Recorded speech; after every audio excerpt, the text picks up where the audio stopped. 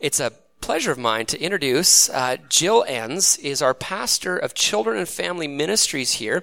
And she often preaches when we've got our kids kind of involved in the mix, but I really wanted to involve all of our staff in the writing of our gift book and in the preaching of these messages too. And if you don't know, Jill has a background in biblical studies. Her undergrad is in biblical studies and a Master of Arts in Bible and theology. And now she's working on her doctorate in preparation to help equip parents to help their kids answer the biggest questions. So she's doing apologetics at Biola University, and just a great privilege to have you share from God's Word with us this morning, Jill. So opening your Bibles, if you will, to 1 Corinthians chapter 12. That's where we're looking at this morning. All right. Thanks, Dave. It is a real joy and a privilege to be here this morning, and I have just been so encouraged through the music and through Dan's message that he shared with us this morning. So last week, Dave began our gift book series by talking about purpose. He began by explaining that we live in a secular age. A secular age is a world without God as its foundation. J.P. Moreland calls this a thin world.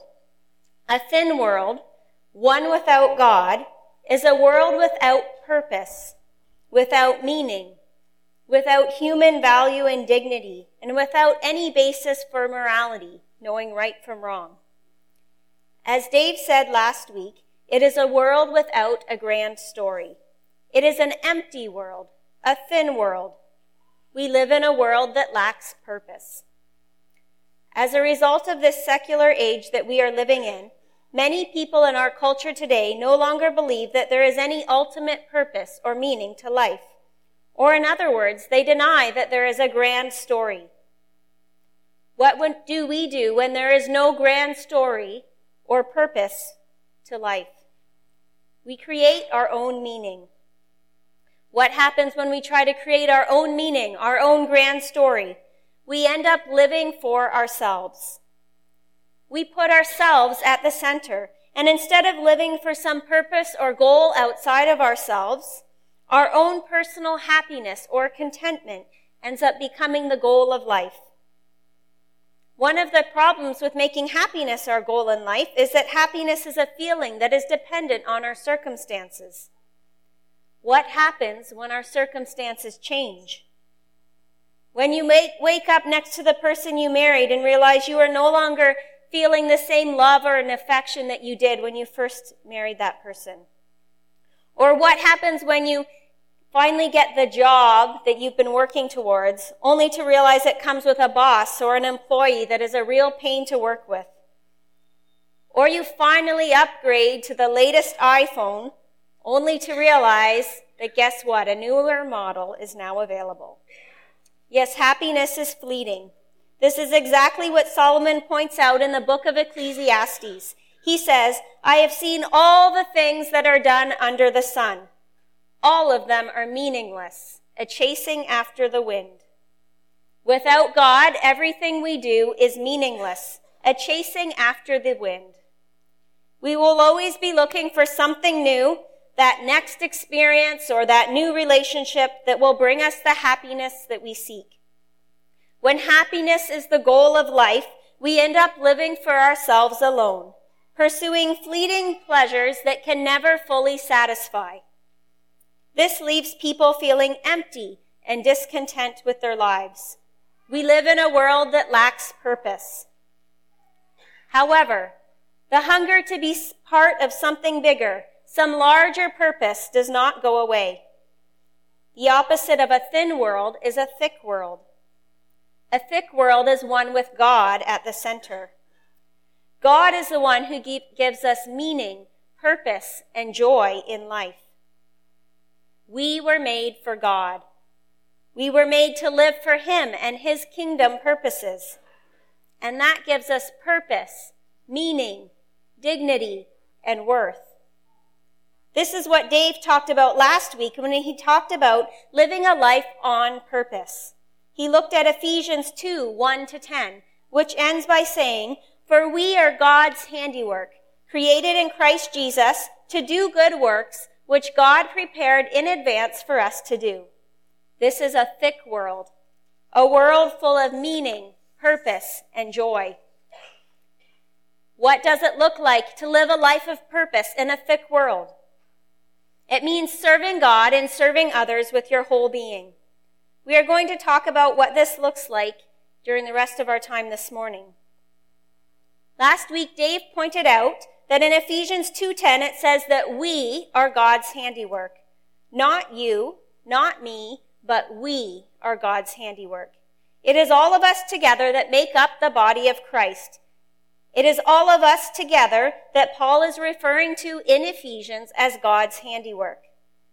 This morning, we're going to focus on how each one of us, as an individual, has been uniquely shaped by God for his purposes. But as we do this, it is also important to keep in mind that although God has gifted you as an individual to serve him, it is within the context of Christian community, and it is in using your gifts alongside other Christ followers that we become God's handiwork, reflecting Christ to the world. God has made each one of us unique. David says in Psalm 139, verse 13, "For you created my inmost being. You knit me together in my mother's womb. I praise you because I am fearfully and wonderfully made." Rick Warren, in his book, The Purpose-Driven Life, has developed an acronym called SHAPE, which emphasizes the way each of us has been uniquely shaped by God for his purposes. You were created by God to serve him. When we use our unique shape to serve God, we find purpose and joy. You have been uniquely shaped by God to live a life of purpose for him. These are the letters of the SHAPE acronym. We are going to look at each one briefly this morning, and you will study them some more in your small groups this week. This morning, we will focus a good part of our time on the first letter, and then we'll move through the rest a little more quickly. So the first letter is S, which stands for spiritual gifts. In the Bible, lists of spiritual gifts are given on 3 separate occasions. The longest list is given in 1 Corinthians 12, which we will look at this morning. But shorter lists can also be found in Romans 12, 3-8, and Ephesians 4, verse 1. So let's read right now 1 Corinthians chapter 12. So we're going to start at verse 7. "Now to each one the manifestation of the Spirit is given for the common good. To one there is given through the Spirit a message of wisdom. To another, a message of knowledge by means of the same Spirit. To another, faith by the same Spirit. To another, gifts of healing by that one Spirit. To another, miraculous powers. To another, prophecy. To another, distinguishing between spirits. To another, speaking in different kinds of tongues. And to still another, the interpretation of tongues. All these are the work of one and the same Spirit, and he distributes them to each one just as he determines." Now we're going to move to verse 27. "Now you are the body of Christ, and each one of you is a part of it.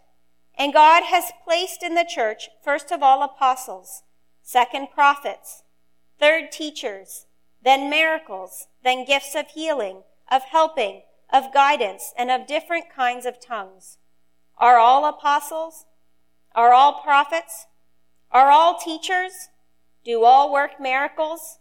Do all have gifts of healing? Do all speak in tongues? Do all interpret? Now eagerly desire the greater gifts." The Greek word for spiritual gifts is charisma. This word simply means grace gifts. Spiritual gifts are gifts of grace that are given to us by God for the benefit of others. They are translated as spiritual gifts in English because they are gifts that are given to us by the Holy Spirit. But a more accurate translation of the Greek would be grace gifts. The word charisma emphasizes the source of these gifts. They are undeserved, free gifts of grace. Last week, Dave talked about how we are saved by grace. It is God's grace that saves us, not anything that we have done. Well, these gifts are also given to us by God's grace. We have done nothing to earn or deserve these gifts, but they are given to us to serve others as part of the body of Christ. You have been uniquely shaped by God to live a life of purpose for Him. 1 Corinthians 12, verses 12 to 26, which is this part of that passage that we skipped, talks about how the body of Christ functions and how important each different part in the body of Christ is. It compares spiritual gifts to body parts and says that just as an eye or a hand or a foot is an important part of the body, so are each of the spiritual gifts important to the body of Christ. I just mentioned that we are God's handiwork. Well, we are also the body of Christ. It is all of us using our gifts together that make up Christ's body. 1 Corinthians 12:7 says, "To each one, the manifestation of the Spirit is given for the common good. We were not made to live for ourselves. We were made for God. And the gifts that He gives us are for the common good." This is what it means to live in a thick world. A world with meaning and purpose outside of ourselves. You have been uniquely shaped by God to live a life of purpose for Him. If we are truly using our gifts to serve God and others, then there is no room for either of the two problems that we sometimes encounter in relation to spiritual gifts. These are gift envy and gift projection. Gift envy is when we become jealous of the gifts that others have, wishing that we had their gifts. I'm sure that all of us have experienced this at times. Maybe some of you have observed someone who has the gift of being able to inspire and encourage others with their words, and you feel like, well, that's just not my thing. I can serve others and I love to work with my hands, but words, that's not really where I'm gifted. Or maybe you see others who have incredible administration gifts or teaching gifts, and you think, wow, that person is really good at that, but that's really not my thing. For me, probably one of my greatest struggles with gift envy is when I watch others serving and hosting groups of people. Something that you might not know about me, if you see me in passing on Sunday morning, is that I am really not a very good cook. I've learned a thing or two over the years, and my husband Tyler and I somehow usually we manage to put something edible on our table each evening. But I really do not enjoy cooking, and I am really not very good at it. There are times when I have struggled with this fact that I'm not a very good cook.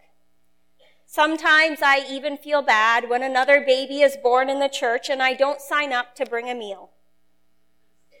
But I know that when I have this kind of attitude, when I feel bad that I'm not a better cook, which I tend to associate with gifts like hospitality and serving, then I am suffering from gift envy. And when I do this, I am really living for myself and living in a thin world. Serving in the body of Christ is not about me. It's about God. And instead of wishing for gifts that I do not have, I need to focus on using the gifts that I do have. When I don't use my gifts, the body of Christ suffers. The same is true for you. When you don't use your gifts, the body of Christ suffers.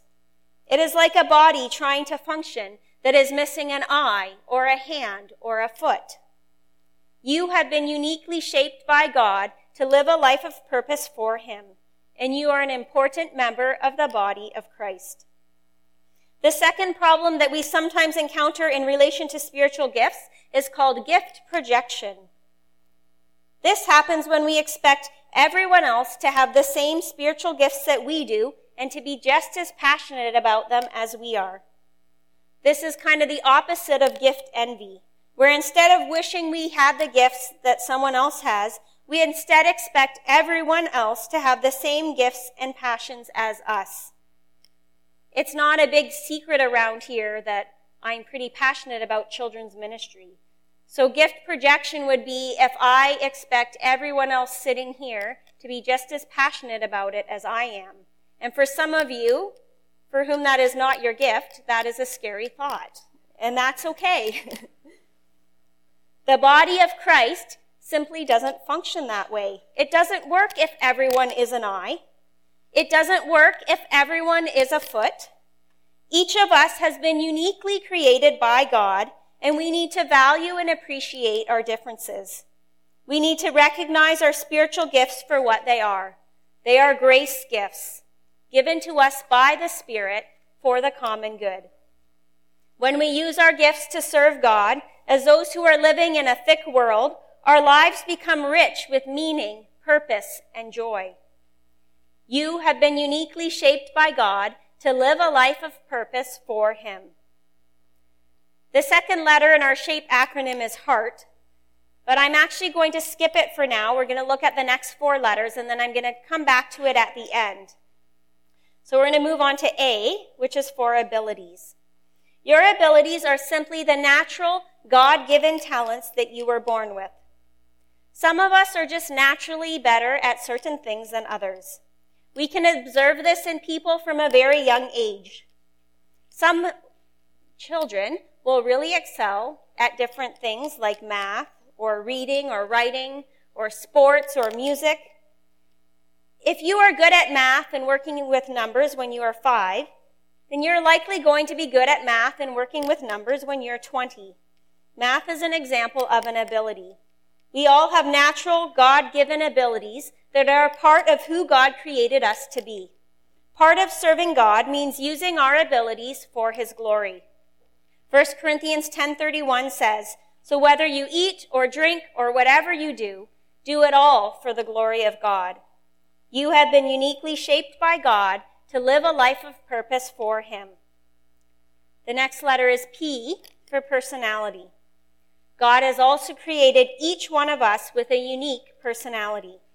I am sure many of you have taken a personality test at some point in your life. I know I have taken several, and for the most part, I have appreciated them and found them helpful. They can be useful tools to help you understand yourself and to understand other people better. But personality tests do have their limits.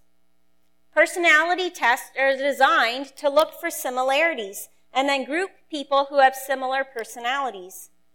The problem is that although there are similarities among us, we also each have our own unique personality. There has never been and never will be again anyone quite like you.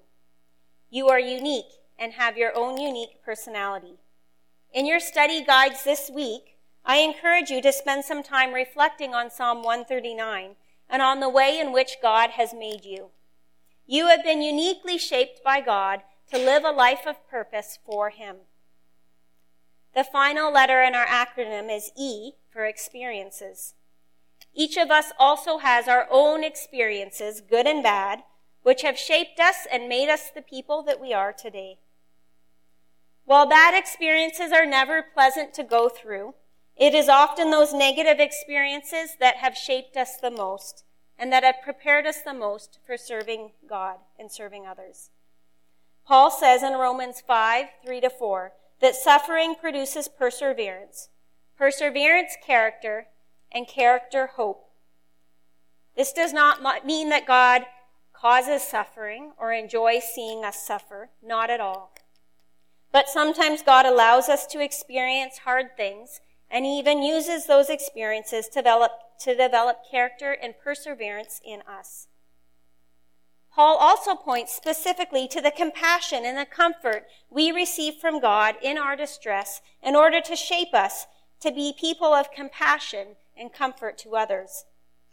2 Corinthians 1:3-4 says, "Praise be to the God and Father of our Lord Jesus Christ, the Father of compassion and the God of all comfort, who comforts us in all our troubles, so that we can comfort those in any trouble with the comfort we ourselves receive from God." You have been uniquely shaped by God to live a life of purpose for Him. Now we're going to return to the second letter, to heart. I didn't save it to the end because I didn't think it was important. I saved it to the end because I think that this is what really undergirds all the rest of the letters in this acronym. In addition to your spiritual gifts, abilities, personality, and experiences, you also have God-given desires and passions that come from the heart. The heart is a bodily organ that is often used in the Bible to represent our mind, our will, and our emotions. The heart is the source of all your motivations, your passions and desires, your hopes, your dreams, and your affections. In other words, what you love. This is the way the word heart is being used in this acronym. Jonathan Edwards, who was a pastor and key figure in the 18th century Great Awakening, said that the nature of human beings is to be inactive unless influenced by some affection, love or hatred, desire, hope, fear, etc. These affections are the spring of action, the things that set us moving in our lives, that move us to engage in activities. In other words, he's saying that it is what is in your heart, the things that we love, our desires and passions that motivate us to act. Let me give you an example. This winter, I decided that I was going to go downhill skiing for the first time in over 20 years. It might sound a little crazy. I had learned how to downhill ski as a kid, but when I was 14, I decided that I was going to try snowboarding, and I never looked back. This winter, though, I bought a cheap pair of skis. I went up to Sun Peaks, I put my skis on, and I went down the hill. Now, what on earth would motivate me to go skiing after a 20-year break? Well, it was the love that I have for my son and my desire to help him. You see, my son had tried snowboarding. I had tried to convince both my children that they should love snowboarding, but it wasn't going well, and he really didn't enjoy it. And this year, he decided he wanted to try downhill skiing. So out of love for my son, I bought a pair of skis, I put them on, and I taught him how to ski. And thankfully, I hadn't forgotten myself. It was my affections, as Jonathan Edwards calls it, that motivated me to ski. Edwards says that we have these kinds of affections behind every activity that we choose to engage in. Psalm 37:4 says, "Take delight in the Lord, and he will give you the desires of your heart." As we delight in God and spend time with him, as we take joy in being in his presence, something happens to our affections. Our affections begin to align with God's affections. We begin to desire the things that God desires. And as we do this, we begin to act and to serve in ways that are pleasing to God. Our affections motivate us to act. I have been challenged recently by a couple of books that I have been reading to really try to live every moment of my day in God's presence by constantly refocusing my thoughts on him. I know that might sound a little bit crazy. I can't really live every moment of my day with my thoughts focused on God, right? Well, maybe it is a bit of a lofty goal, but don't you think it's worth trying? Just this week, I was reading from the book Devotional Classics, where a man named Frank Laubach, who was a missionary to the Philippine Islands, had tried to do this.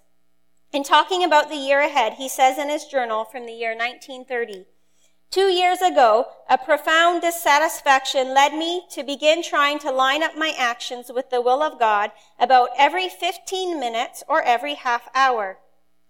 Other people to whom I confessed this intention said it was impossible. So he was started out trying to do it every 15 to 30 minutes, and people told him it was impossible. He said, "I judge from what I have said that few people are even trying that." And then he says, "But this year, I have started out trying to live all my waking moments in conscious listening to the inner voice, asking without ceasing, 'Father, what do you desire said? What, Father, do you desire done this minute?'" This is how you begin to live a life of purpose. You begin by trying to live all your waking moments in conscious listening to the inner voice. You delight yourself in the Lord. As we delight in him, he gives us the desires of our heart. because our desires begin to line up with his desires for us. Now, this does not mean that I stop being me. I am a unique person created by God with desires and passions that are unique to me and my personality. But as I delight in the Lord and spend time with him, my desires begin to line up with his desires for me, because he knows me even better than I know myself.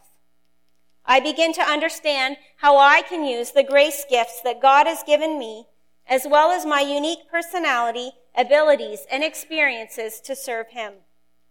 You have been uniquely shaped by God to live a life of purpose for him.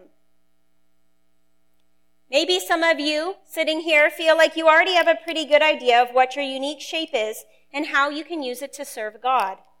But maybe some of you are a little uncertain. Well, figuring out your unique shape is something that you are going to work through a little more in your study guides this week. And if you haven't got one yet, there are still more available. You can pick one up. But I'm going to just mention a few things this morning that can help you find your unique shape. So first, as I've already mentioned, you need to delight yourself in the Lord and ask him to help you discover your unique shape. This is always going to be the first step. And then you need to study the scriptures. You can study the passages that talk about the spiritual gifts. Again, those are listed in your study guide. It is important to remember, though, that these lists are not a comprehensive list of all the possible spiritual gifts. They just give examples of the kind of grace gifts that the Spirit gives to us. You could also ask the members of your small group or others who are close to you what gifts and abilities and personality traits they see in you.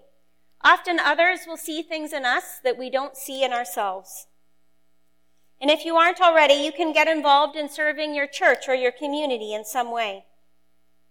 There are lots of one-time events that you can get involved in if you just kind of want to put some feelers out and figure out if something is a good fit for you.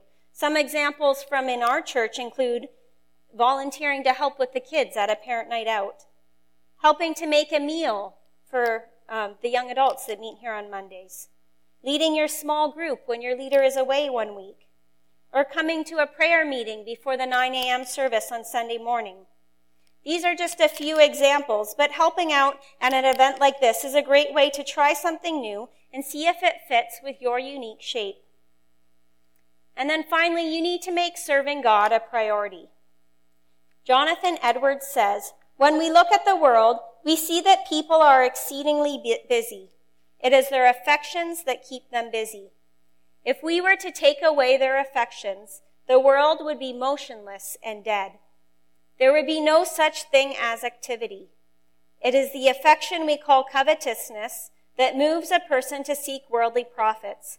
It is the affection we call ambition that moves a person to pursue sensual delights. Just as worldly affections are the spring of worldly actions, so the religious affections are the spring of religious actions." Busyness is part of living in a thin world, a world that says, I have to create my own meaning by accumulating things that will make me happy, or by accomplishing things that will give me a sense of meaning and purpose. If we have our hearts set on worldly affections, we will fill our lives with worldly actions. Living a life of purpose for God frees us from the busyness that comes with pursuing worldly affections, with pursuing my own happiness and contentment. When we stop pursuing happiness and pursue God instead, we end up living our lives that are filled with purpose and joy. To figure out what your unique shape is, you need to delight in the Lord and then make serving him a priority. Sometimes this means making hard decisions and saying no to certain things so that you can use your unique shape and pursue the things that you believe God is calling you to do. At the beginning of my sermon this morning, I mentioned Ephesians 2:10, which is part of the passage that Dave looked at last week. For we are God's handiwork, created in Christ Jesus to do good works, which God prepared in advance for us to do. David pointed out that it says we are God's handiwork, not I or you, but we. Together we are God's body, his handiwork. Imagine what it would look like if every single person in our church was completely committed to using their own unique shape to serve God. And as Paul says in Ephesians 4:16, to building up the community of faith in love as each part does its work. There's a familiar saying about the church that says that 20% of the people do 80% of the work. Now, I don't think that statistic is true for Summit. I think we have much more than 20% of our people serving in some way. But imagine what we could do as a church, as the body of Christ, if we had 100% of the people doing 100% of the work. How would our church thrive? What new ministries would we be able to start?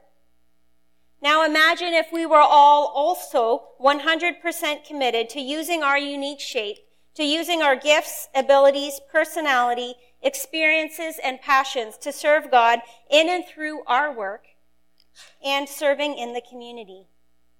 Perhaps this would mean volunteering with the Pregnancy Care Center or the New Life Community Center, or going on a missions trip, volunteering with the Salvation Army or with Young Life, or with camp ministries or with prison ministries.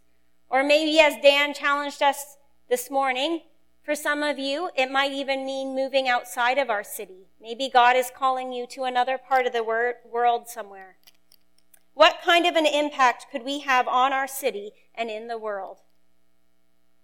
If you are a Christian, a follower of Christ, then you are an important part of his body. I can't make up the body of Christ on my own. I am not God's handiwork on my own. You are not God's handiwork on your own. It is together that we reflect Christ to the world. It is together that we paint a beautiful picture of what it looks like to live in God's community. Every member of the body is important. So find out what your unique shape is. Find ways to start serving in the church and in your community, and live a life filled with purpose as part of God's handiwork.